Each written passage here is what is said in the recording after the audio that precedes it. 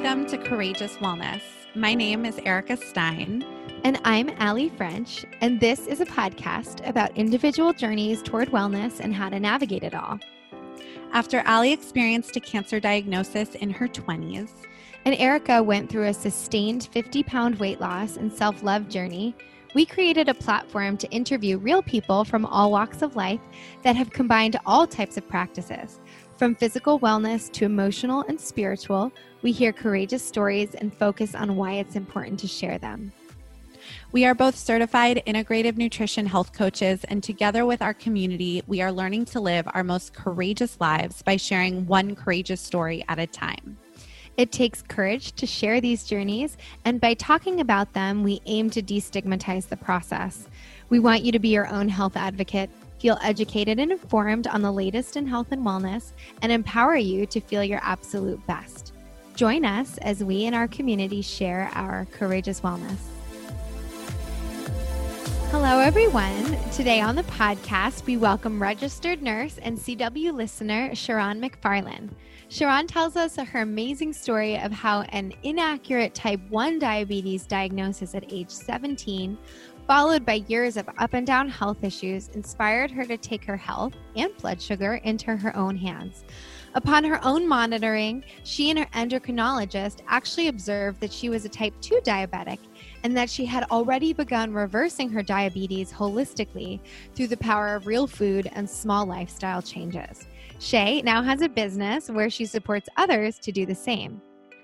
One of the aspects of Sharon that is so inspirational is her connection to growing her own food.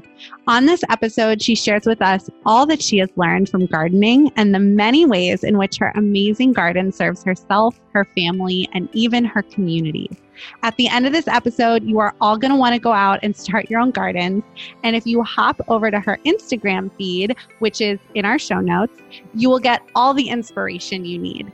We loved connecting with Sharon. And if you are struggling with type 2 diabetes, she is truly a wonderful resource. For everyone else, Shay is garden gold. Also, we wanted to let you know that next week on December 9th, we are hosting our first virtual coaching at 6 p.m. PST. The theme is how to support yourself with food this holiday season, with a portion of the proceeds benefiting the Westside Food Bank. Tickets are now available, and if you can't attend but would still like to donate to the Westside Food Bank, you can find all the information in our show notes. Enjoy the episode.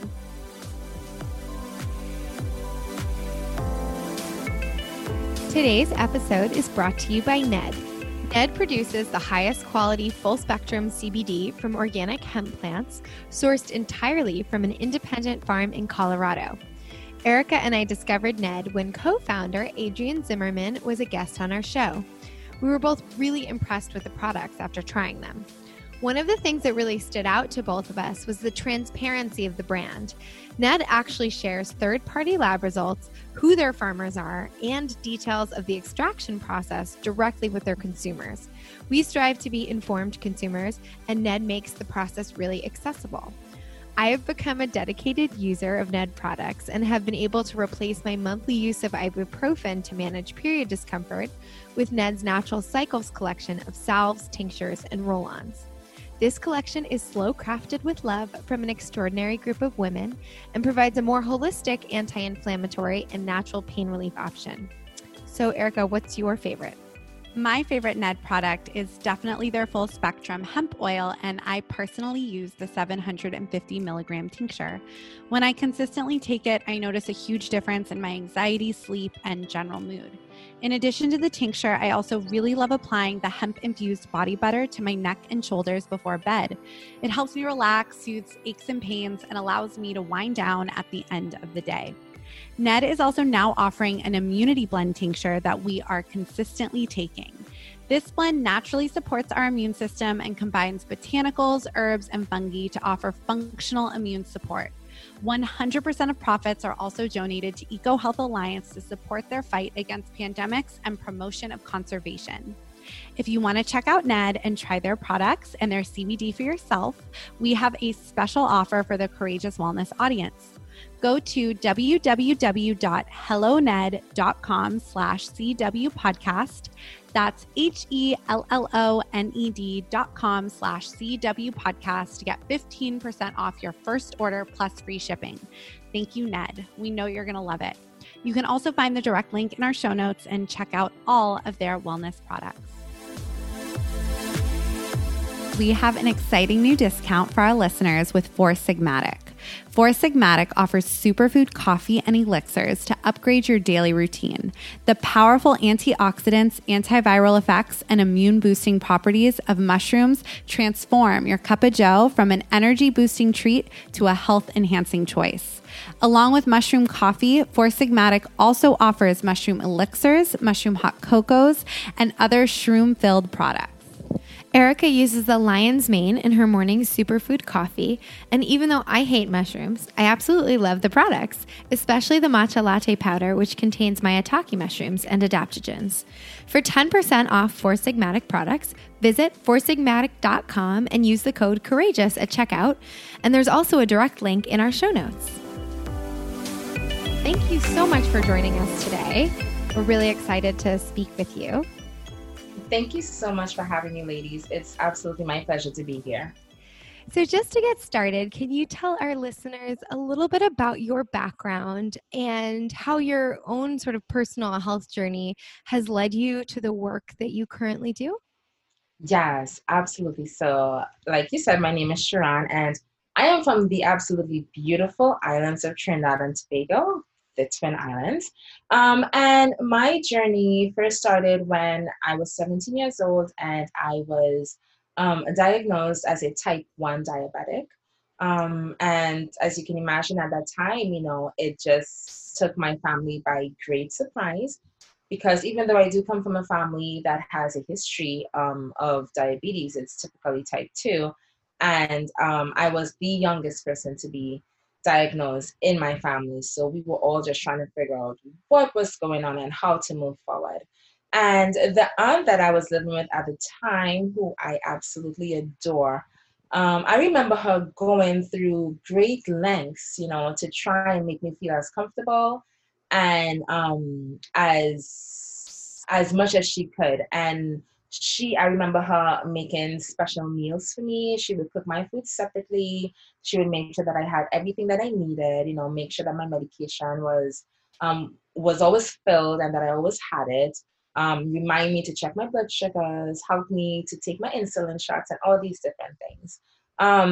So it started from there. And then fast forward to 2012 in New York City now, where I lived at the time. And in between that time, I had so many different ups and downs. I had so many different stints in the hospital. I had so many different things go wrong with me physically as a direct result of uncontrolled what I thought was type 1 diabetes at the time. And then in 2012, now I'm in nursing, and I remember at that point in time, I had just finished up in school. I was getting ready to start my stint.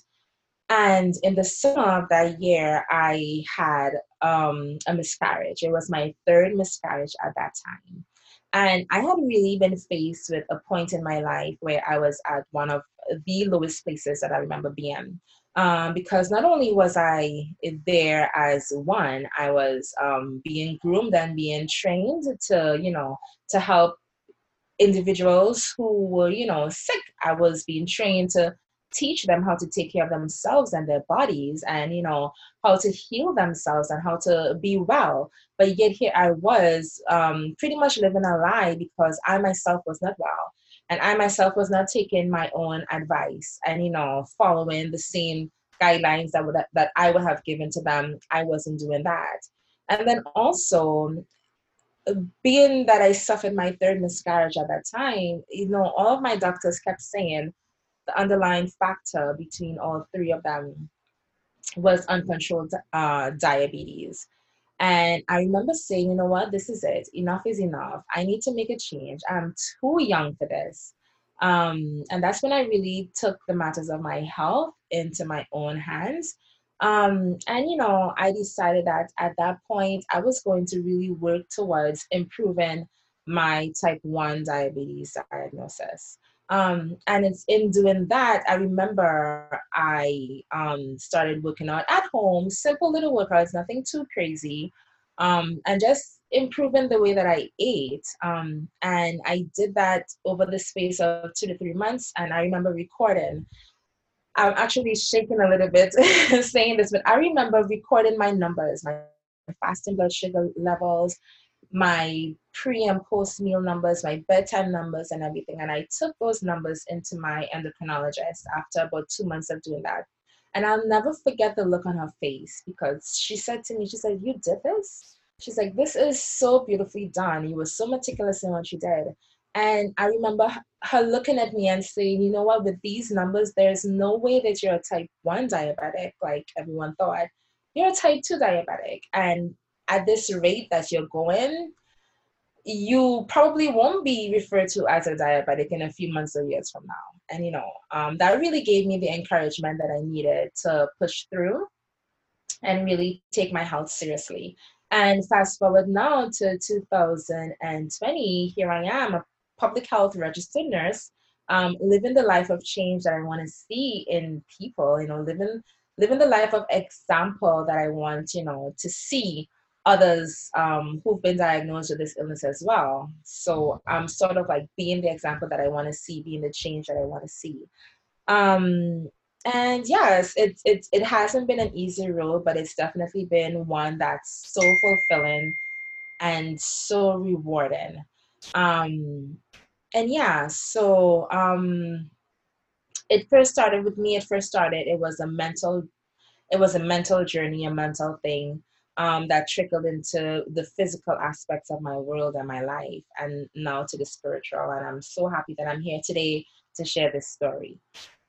Well, thank you so much for sharing that. I think it's really inspiring, and we talk a lot on this podcast about really being our own health advocates.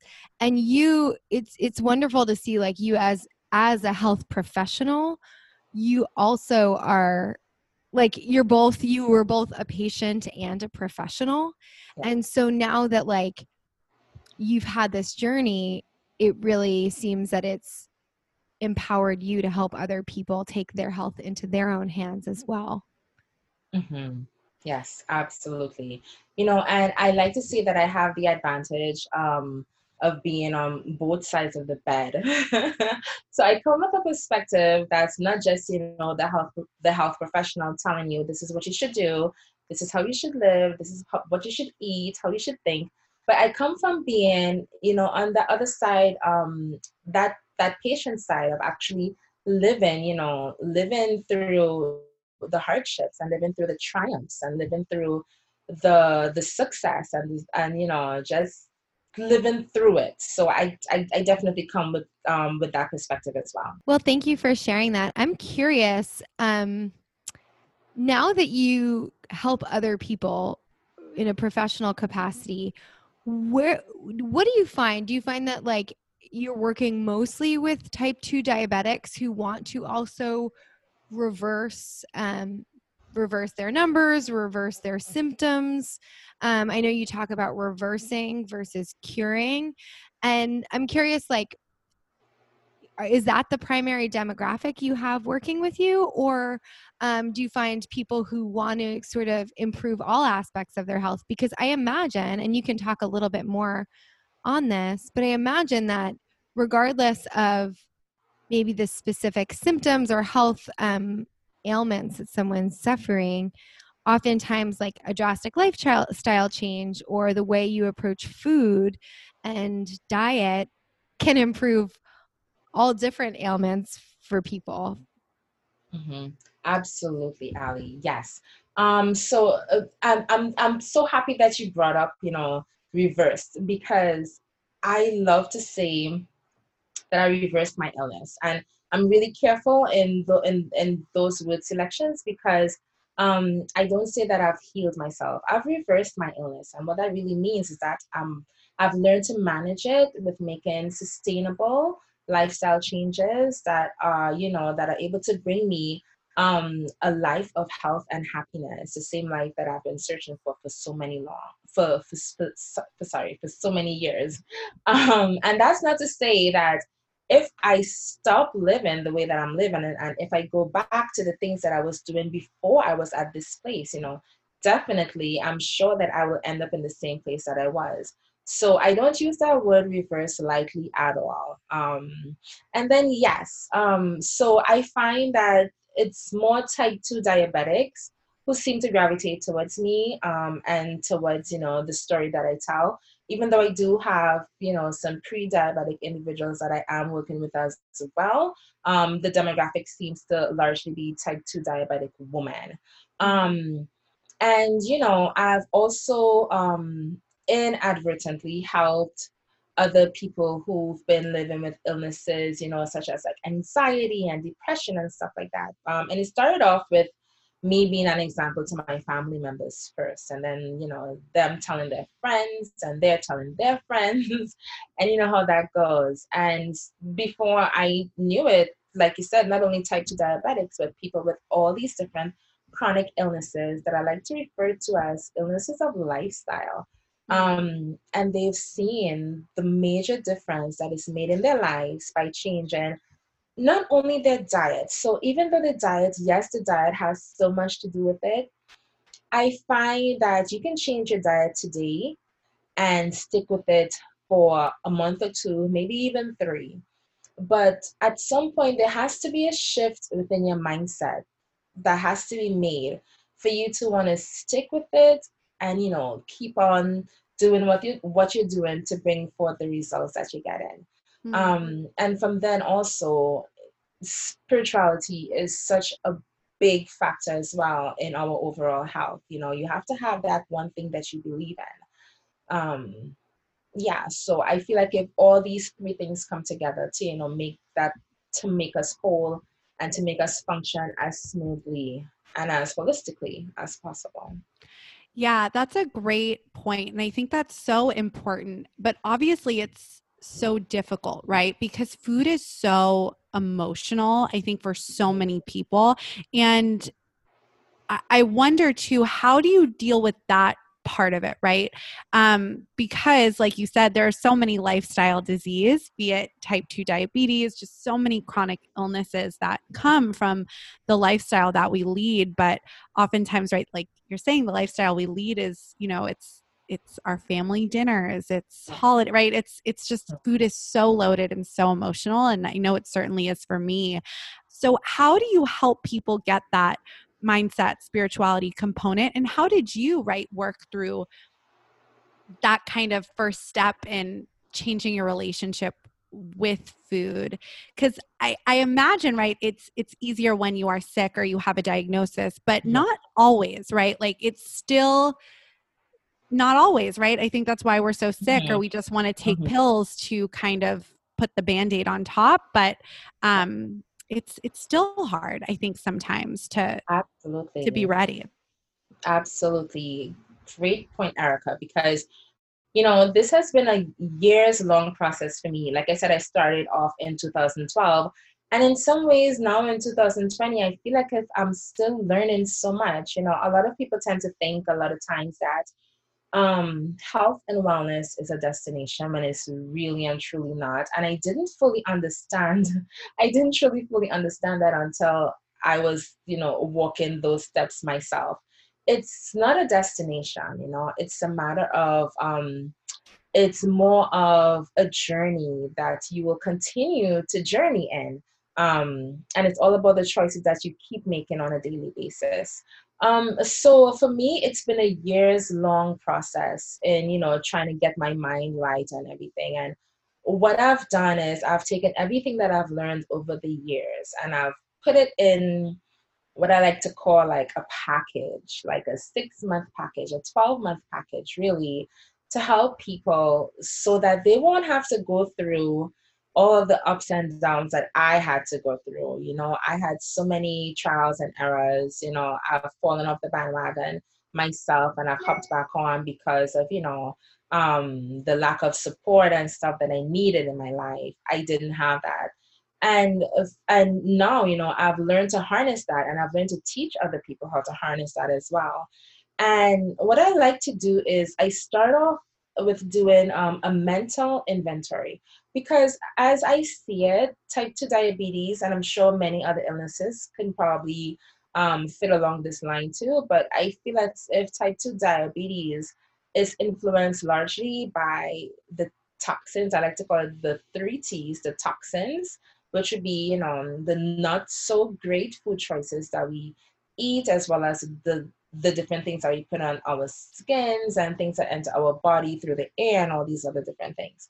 So your toxins, as well as your thoughts. A lot of people, um, I've learned for myself that, if I approach something with a negative mentality, then things pretty much turn out negative for me, versus if I approach things in a positive way, in a positive light, then I have all the success that I believe that I can have. And then the next T will be trauma. What's causing you to have type 2 diabetes? What's causing you to really, eat the way that you're eating, or live the life that you're living?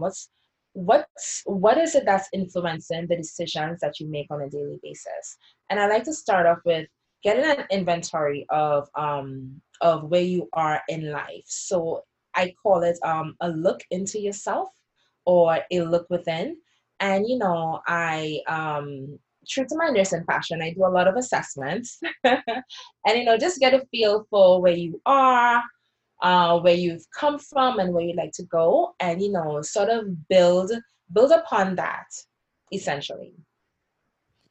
Yeah, that makes sense. And we often talk about on the show too, with, regardless of the topic, that oftentimes what's going on physically is deeply linked to what's also going on emotionally or mentally or spiritually too, which you talk about. I'm curious now to get like a little bit more specific about what your lifestyle looks like now that you've been able to make this transition, go through this process over the last so many years, and keep up sort of this new lifestyle in a way that you can help impart that to others as well. I know I was first drawn to you. I mean, like, you even have this beautiful Instagram account with all these fresh foods and gardening. And I know also that you mentioned your miscarriages earlier on in our conversation, but you also have a beautiful son. And so I'm just curious, like, over the transition of the years, that you really transformed your lifestyle, what does that look like now on a daily basis? Like, how do you incorporate food? What is your relationship with food? How have you removed certain toxins from your environment? And then also, what does that look like? As you were saying, like, it starts with your family too. So what does that look like for your family as well? Yeah, that's a beautiful question, Ali. So I live on the East Coast, and we have 4 distinct seasons. So my day tends to look different depending on the season that we're in. Typically, what it looks like for me is, first of all, I like to say that I follow what I refer to as a primarily plant-powered lifestyle. Um, and so I am not a vegan, even though I have been down that road before, and I've, tried raw veganism, as well as, everyday veganism. It's another lifestyle that I live right now. I like to say that, I focus on eating primarily plant-powered foods. So I have a garden, like you mentioned, here in upstate New York. And during the spring, the summer, and the fall months, we pretty much grow all of our fruits and vegetables here at home. And that has definitely played a major part in my health and my healing. When we first started gardening back in 2014, it was my goal then to be the first person in my family in the US to start a garden. And I really hoped strongly that it would trickle down to everyone of us who owned a home. And it pretty much did. And even to some of my family members in Trinidad as well. So having a garden has definitely been the basis and the backbone of me being able to, to live the life that I'm living right now. And we started off very, very small. We had two, I think it was like 4x4 beds on the ground, and it's grown into like, a massive undertaking now on about a quarter acre of land. And there we pretty much grow everything from the greens to our berries and stuff, and the fruits like our apples and pears and peaches. So we pretty much have something to eat in the major seasons, like the spring, the summer, and the fall that we're able to grow. But it's definitely played a major part in in my health and my being able to have access to healthy foods, to eat foods that I know what's going into them, because I mentioned toxins before. And I've come from a place where I've spent many nights hungry when I was growing up in Trinidad, and even sometimes here in the US when I first came. So it's not as if I've always had access to cash and to food to eat as freely as I always would have liked to. So I've definitely come from a place where I can appreciate, my upbringing and my roots, essentially, to know and to understand the power of food, and to learn over the years to not to well to stop abusing it, and to not take for lightly, the things that I have at my fingertips, essentially. That's so beautiful. Thank you so much for sharing. And, I can relate to certain aspects of that. And I've shared on the podcast that, when I was growing up, like food was very scarce. I was on like free lunch programs, and our next meal was not guaranteed. So I know that life. And I think it's also connected, right? Everything you're saying, it's like it gives you a deeper appreciation of having food and having food on the table. But it also too makes you understand, right? Like when we could eat and have access to food, it was right, like what was available. And a lot of times for us, that was like dollar menu, fast food menus, So it gives you like, I think it's just so beautiful that you're taking your experience and then working to spread, this goodness and this light, because it's so complicated. And I think not, if you haven't lived it, you don't understand it. Because I've been in so many different conversations in the wellness world, or where just people don't understand, right? They're like, just make the time to make a healthy meal, or, feed your kids this type of food. But it's not that simple if you don't know where your next meal is coming from. And I think that's really special too about you creating your garden. And I'd love to talk about too, like, I don't know if you have any tips for anybody who might be listening, who has been thinking about starting a garden. I know Allie started a garden on her deck as well. But I think that's such a powerful, I know a lot of people have been starting like gardens too during the pandemic, but it's such a way, right? Like you said, to take, if you can, to take control of your food, right? And grow your own food is pretty powerful. I think that really is truly amazing. Yes, it absolutely is. Let me tell you, there are few greater freedoms than it is to have power over what it is you grow and what it is you eat, and to know exactly where it starts from and where it ends, and to know that you're doing your part as well to make such a big impact on your life and the environment, as well as on the lives of so many others. Because, ensuring that you have a healthy and a well-balanced life, not only does it do you good, but it trickles down to, like your family members and your friends, and then the people that they're in touch with and the people that they're in touch with too. So the change really, really starts with you, and then it just trickles out to everyone that that you're in touch with. But starting a garden for us, it wasn't hard. Like I said, I'm from the Caribbean, And, one of the things that we did when I was growing up, because we didn't always have ready access to food, is that we would grow things. So I remember having to go outside. Well, we lived on the fruits. First of all, we had just about almost every fruit tree between me and my other family members that were nearby, between mangoes and papaya and plums and bananas, pineapples, citrus galore. And so whenever we were hungry as kids, we just go outside and see whatever fruit is in season, and that's what we'll eat for the most part. um but starting a garden here in New York, it wasn't that difficult. The most difficult part of it was, trying to figure out where I was going to get the funds to build the garden. But what me and my husband, because it's not just me alone, it's my husband and I, he built the beds in the garden. And what we did was, after the first 2 years, when we had like those little teeny tiny beds and we were able to grow so much food, we realized, whoa, we're actually not spending as much money in the grocery store as we were some years before. So what we started doing was, the extra $200 and $300 a month that we were saving on just buying fruits and vegetables, because remember at that time was when I just started, eating healthier and stuff.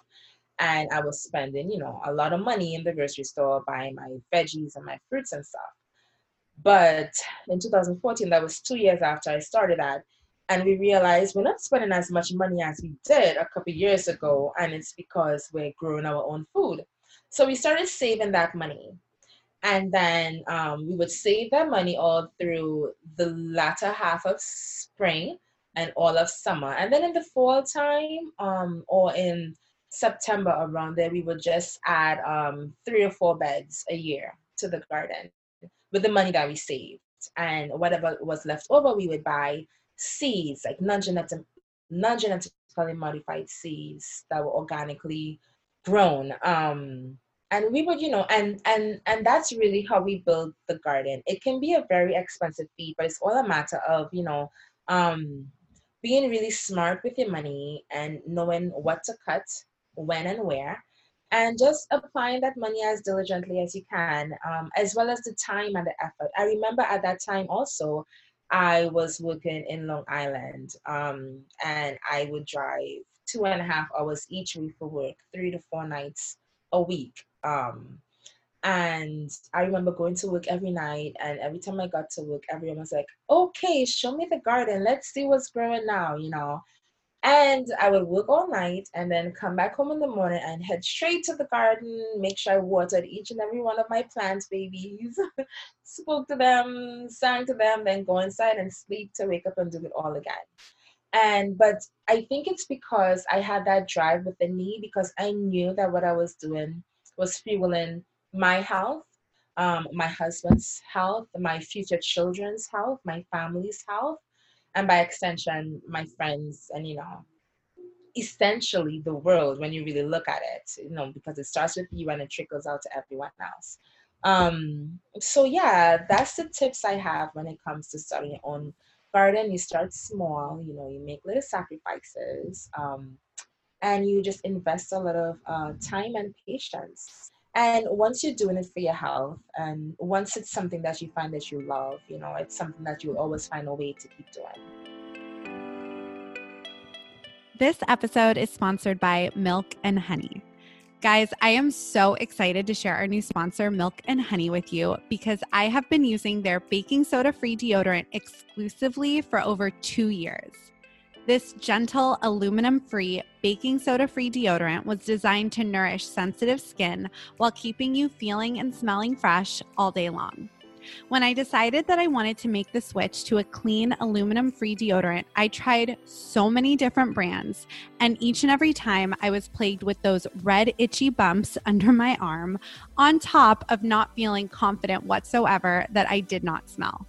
Milk and Honey not only never once gave me those pesky little red bumps, but also passed the smell test, even after some of LA's toughest workout classes. This is my ride or die deodorant, and we are so excited to partner with them.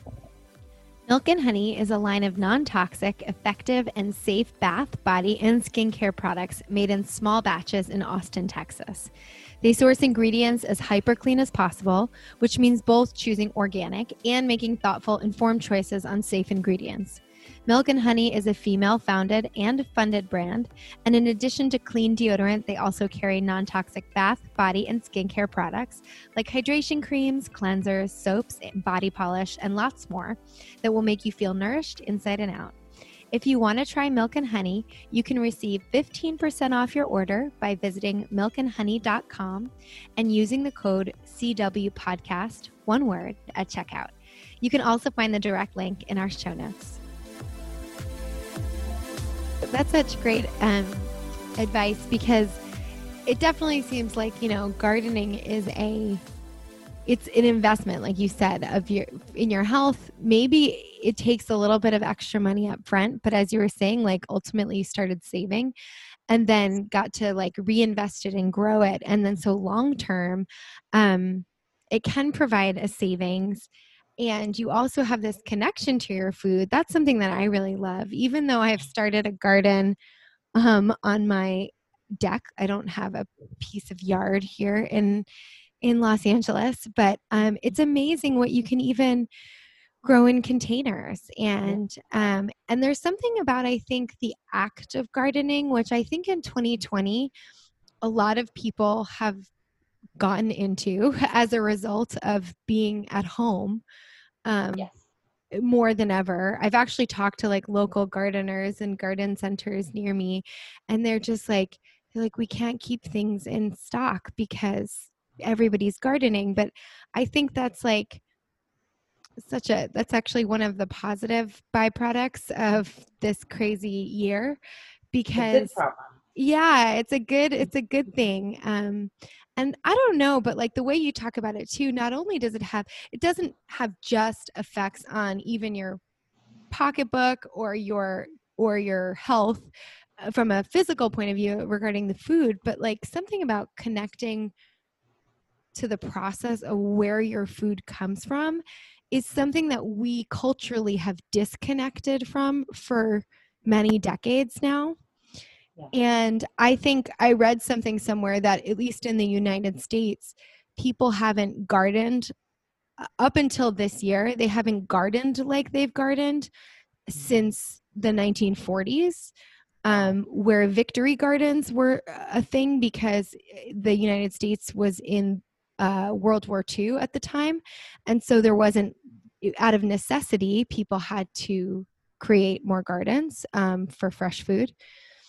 And so I just thought that was really interesting that like that's sort of a positive result of the pandemic. It's connecting people more. And I know there's like so much urban gardening going on, and even like guerrilla gardening where people will just like start gardens in like any little patch of land they can find.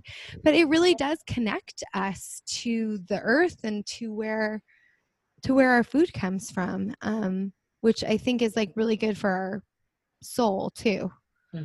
Absolutely. Not only are we, when we garden, not only are we growing foods, but we're also growing healthier relationships within ourselves.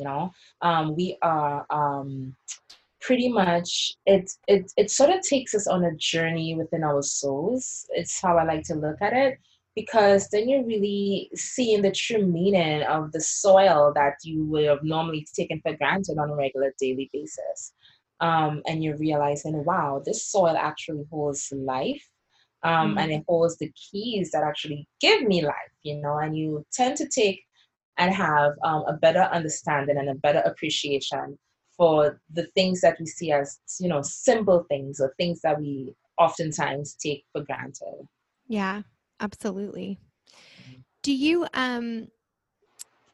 do anything, like, do you have any tips for like if you have too much, this, now we're going in like a gardening thing, but this is fun because I don't think we've really like gone into gardening with any of our guests, but I talk about it all the time. So do you have any tips? Because I've seen a few kind of fun things that in content that you put out, but if you have excess veggies, I know that like you do a lot of at-home pickling and things like that, especially when you're dealing with seasons. Do you have any suggestions if people are like, don't know what to do with all of their produce? Absolutely. Well, first of all, I just want to say that very rarely do I ever have extra, because I have family members and friends who, are always more than happy to stop by and pick stuff that they need. And, so it's a really nice feeling to be able to share that with them as well. The few things I tend to have extras of are the things that most people don't find too tasty, like, for instance, beets. I love beets. I can eat beets in my sleep. And I grow a lot of it intentionally. And then, like, my bok choys and my greens and my spinach. Now, my baby, he loves the spinach and greens now. So I'm finding that I'm growing a lot of that too. So what I typically like to do is I pre-cook meals and I freeze them in mason jars. So, like, I would do like my sauteed spinach, or my sauteed beans and stuff like that. I would stew different things, and I would pack them neatly and nicely into my mason jars and freeze them. So that way, throughout the winter time, I always have something from my garden every single week at least to eat, and it also supplements my food bill. So I'm not buying as much even in the winter time. I grow food in tunnels as well during the winter. So, like, my lettuces and my keels, I have those so I can have fresh salads, my carrots and stuff. But for the things that tend to perish, I definitely either store in my basement, like the root veggies. So the potatoes and the beets that we have a lot of right now, they're in the basement. Sorry, the beets are in the refrigerator, and the potatoes are just hanging out in the basement in some boxes with some shredded paper. And we use them as needed, and they last us pretty much through the spring, through early spring next year. We have like the onions and the garlic right now. I have those hanging by my door, so vampires need to be aware that they can't enter. I use them in my back door because I have a lot of garlic hanging around there. Um, but yeah. So we freeze a lot, and I also do a lot of fermenting. For those natural probiotics. So I will do fermented carrots or fermented greens, fermented um, um, radishes and stuff like that. So we have all that good stuff. And for things that I don't have experience in having things that will be wasted. But one of the things I love to recommend is that, share with your neighbors. Because if you're growing it and you're enjoying it, chances are they'll be so happy to have a taste and to be able to say, oh, my neighbor grew this, and they were so nice enough to bring it over for me. So share with your neighbors, share with your friends. You can do preserves, or you can donate it to pantries, especially with what's going on right now in our pretty much our world. We're finding a lot of people, and this topic hits at home because we're finding a lot of homeless people who are hungry. So sharing your excess food with pantries and stuff like that, that's a really great idea. um, and yeah, just being a neighbor, just being a really good gardening neighbor who is always there, and who might always have a few extra tomatoes to share or to extend. Yeah. That will always be, a welcome thing. I don't advocate to, throw food away. It's not something that I, yeah, whether it is that you're saying that, you're gonna add it to the soil and stuff, it could feed someone. So if it can feed someone, why not share it? Yeah, agree. We totally agree with that and love that. Okay, so I have a question too. It's sort of like something we touched on earlier, but being from Trinidad and Tobago, and you guys have a rich sort of cultural food. I'm sure there's like cultural like food identity too, right? From wherever we're from, whatever our backgrounds are, oftentimes, like as Erica had mentioned, there can also be like this emotional component for food in a really joyful way too, especially if it's like food that we associate with our family or our cultures in some way.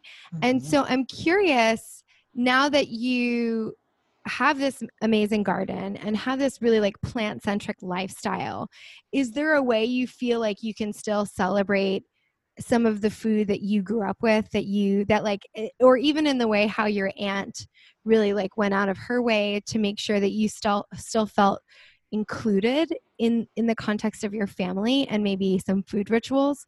um, do you feel like you can incorporate your new lifestyle with a hybrid of maybe dishes that were particularly like meaningful to you or your family? Oh, Ali, yes. 100%. I actually still eat the exact same foods that I ate growing up. Those are the foods that I eat today. I'll give you an example. So, well, besides one, and that one thing is roti. I don't know if you've ever heard of roti before, but it's like one of the flagship dishes of Trinidad and Tobago. Roti as well as pilau. Pilau is it's made with rice and um, uh, green beans. Traditionally it has some type of meat in it. So on a daily basis, what I've learned to do is take the foods that my country is so known and so popular for and that I grew up loving, take those exact same foods and, the major difference in in the way that I prepare them now is that I don't add meat to my food on a daily basis Mm. and I do not cook with oil. So what I've done is I have taught a few people, including my family members, how to cook and prepare their foods without oils and without meats. And not only that, but I've taught them how to do that and still cook for their family. Because a lot of people think, so like I mentioned earlier, I follow what I refer to as a primarily plant-forward lifestyle. And I just try to focus on eating more fruits and vegetables, more whole foods as much as I possibly can. Now, I'm not the only person in my household. My husband, he eats meat on the occasion, and I don't ever want him to feel as if he can't do it because of me. But at the same time, I'm the one who cooks the food for the most part. He does sometimes, but it's mostly me. So I've learned to cook the basic foods. Like, let's say for today, we're going to be eating some rice and some red beans if he wants some type of stewed chicken on the side, or some potato salad to go along with that. We've switched from using like a regular mayo to like a plant-based meal, and I will cook the beans and stuff without any meat or any type of stuff in it. The same thing for the rice, and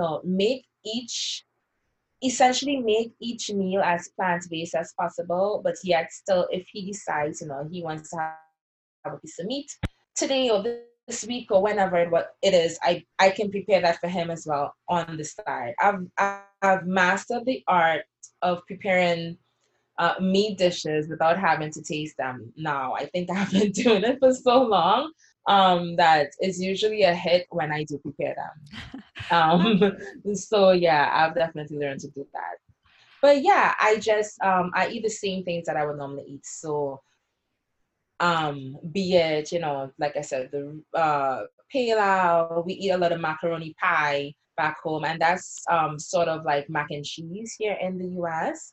Um, but I've learned to make that, with plant-based cheeses as well. Good tasting ones, of course, because if it doesn't taste good, I'm not eating it. I'm not gonna expect anyone to eat it. Absolutely. Absolutely. Yeah. I think that's really encouraging too, that like, again, as we have touched on, to live this healthy lifestyle, to go into this, place where you're really taking your health into your own hands, you don't have to, sacrifice, right? Like these, Exactly.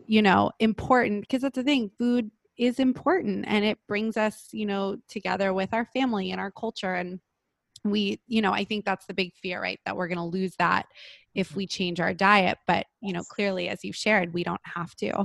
And so Absolutely. I'm so curious too, like, what is your vision now? Like, you've had this incredible journey, you're helping so many people.